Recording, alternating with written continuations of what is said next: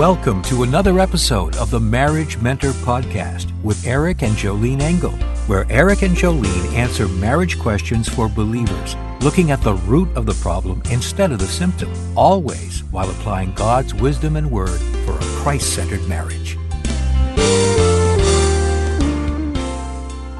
Hi, I'm Eric Engel with my beautiful, fantastically talented wife, Jolene, for another episode of the Marriage Mentor. You're so kind. Okay, so today we are dealing with the topic of an ex-spouse. So one woman wrote in and she said she found out, this is what she said, "Dear Jolene, I found out that my husband-to-be," so she's engaged, her husband-to-be's ex-wife has been attending her church. Not only that, but her kids are good friends with mine. We had no idea that we had been attending and that my children are friends with her stepchildren. How could I, as a wife-to-be, handle this situation? How should we, as a couple, deal with this brand new situation? I'm mostly concerned about the children. I want my family and marriage to be confidential and things like where we live not to be discussed with the ex's children. If it were up to me, I'd ask God to remove the ex and their family from the church. Selfish, I know. I'd like some advice. So I love the honesty. Whoa. Okay. So here's the first thing I'd have to say is, however you got to this point, you have to be willing to live with this reality. I mean, it is what it is. Well, okay? And when I read this, I'm thinking, praise God, girlfriend, that she goes to church. Right. You know? Right. She's coming to church now. Right. We don't know the situation. We don't know the backstory. But I thought, well, praise the Lord that this ex-spouse is not, she's at least trying to walk in the Word, you know? So I saw it as a good thing. But as I'm reading the concern of this wife and her heart, and I'm assuming her heart in here, I'm kind of hearing fear. Okay? Right. You know, so... And before we get into that, you know, I'd have to go back and just say, and we don't know, but what are the circumstances of this split to begin with, this divorce to begin with? If they were unsaved, okay, I understand that. If they were saved and a saved person said, I want to divorce you, okay, we might have an issue there. Sure. And that issue is not going away. Just because you think, oh, now I found the right gal or I found the right guy, that's not true. You didn't find the right gal or right guy. It's not going to be all better. Because as a believer, there was something wrong there to begin with. There was selfishness in your heart if you were the one that said, hey, I want a divorce. Right. Now, I understand, you know, circumstances of infidelity, and God allows divorce for infidelity. Okay? So, but we don't know all the circumstances of this, but it would certainly help to know those. But since we don't, let's tackle this as we know it. Right. For me, I would just look at it as you're probably dealing with some fear there and comparisons, and the reality is you don't have to have an ex-spouse in the picture to have fear or comparisons in marriage. Any wife could have that. Right. Okay. You wanting to keep your marriage confidential, and I'm saying, hey, live a life pleasing to Christ. Why would you want to keep a beautiful thing confidential? Now, again, she doesn't want the address known. It's just like, well, why? What is the concern there? I mean, was she going to come after them with a gun? I don't get it. She's attending church.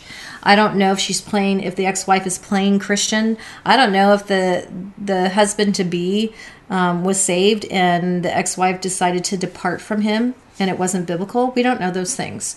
So I just have to go off of fear. And to help this apply to more than just one wife, let's talk about fear, because that's a very common thread amongst women and in marriage. Well, and we'll talk about both sides. Maybe this ex-wife is a whack job.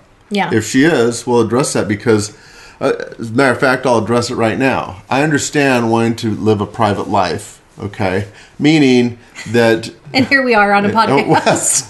I mean, everyone knows our story, but the point is that we live for the Lord, and it's like, it's all out there because that's what we're about. We're about building His kingdom. So you can know everything about me that you want.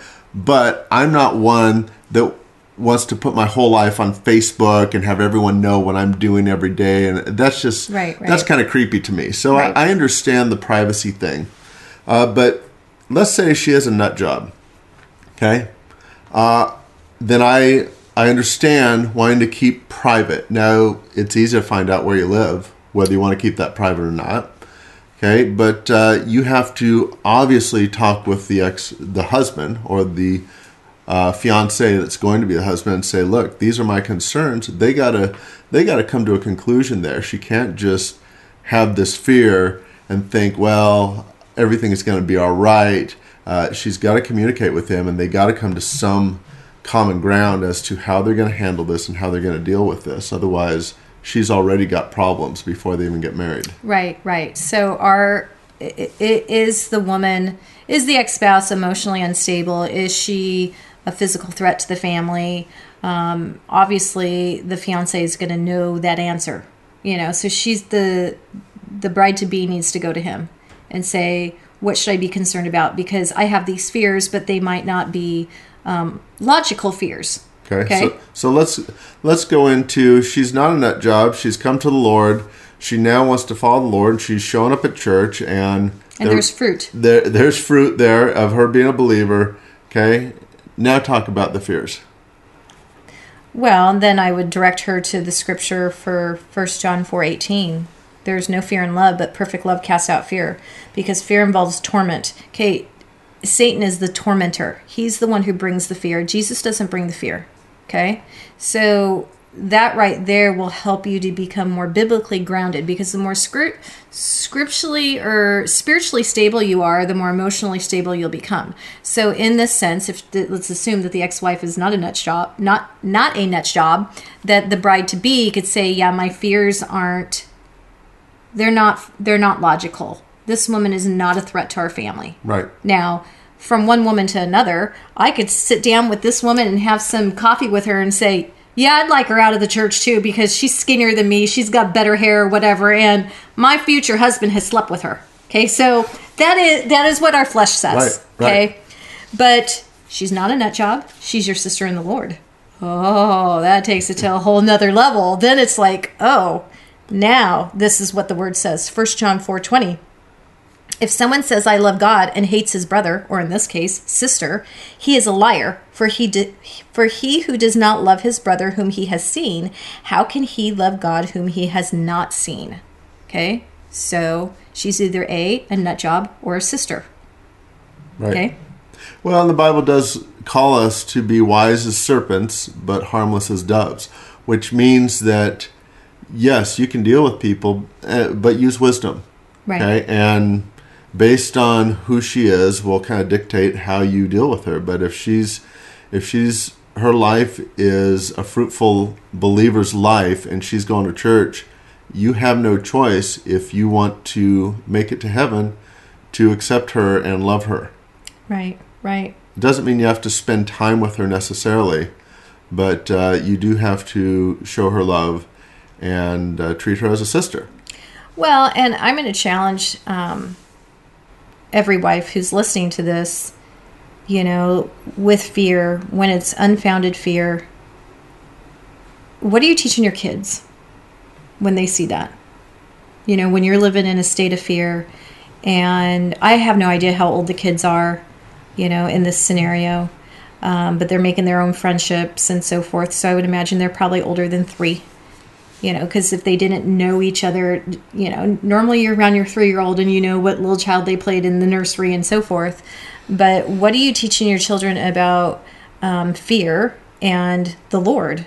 What is it? I mean, are you teaching them to trust God? Or are you teaching them to trust themselves and to go live in the corner somewhere and draw the shades back and huddle down and pretend that no one, could come near you and so forth? I mean, you have to teach them to trust God. You have to teach your children to have faith in God. And so this is probably something that she's going through. Right. 2 Timothy 1:7 says, for God has not given us a spirit of fear, but of power and of love and of a sound mind. So that's when I ask, okay, is it the woman who, this bride-to-be, is she of sound mind?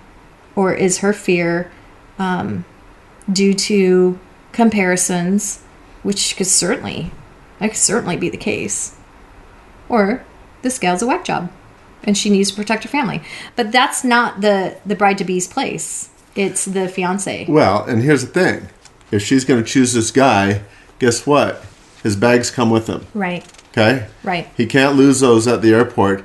The baggage comes with him. And so she's got to be willing to accept that baggage and how he's going to deal with that within their new family. Right. Well, and it would be kind of nice to befriend the gal.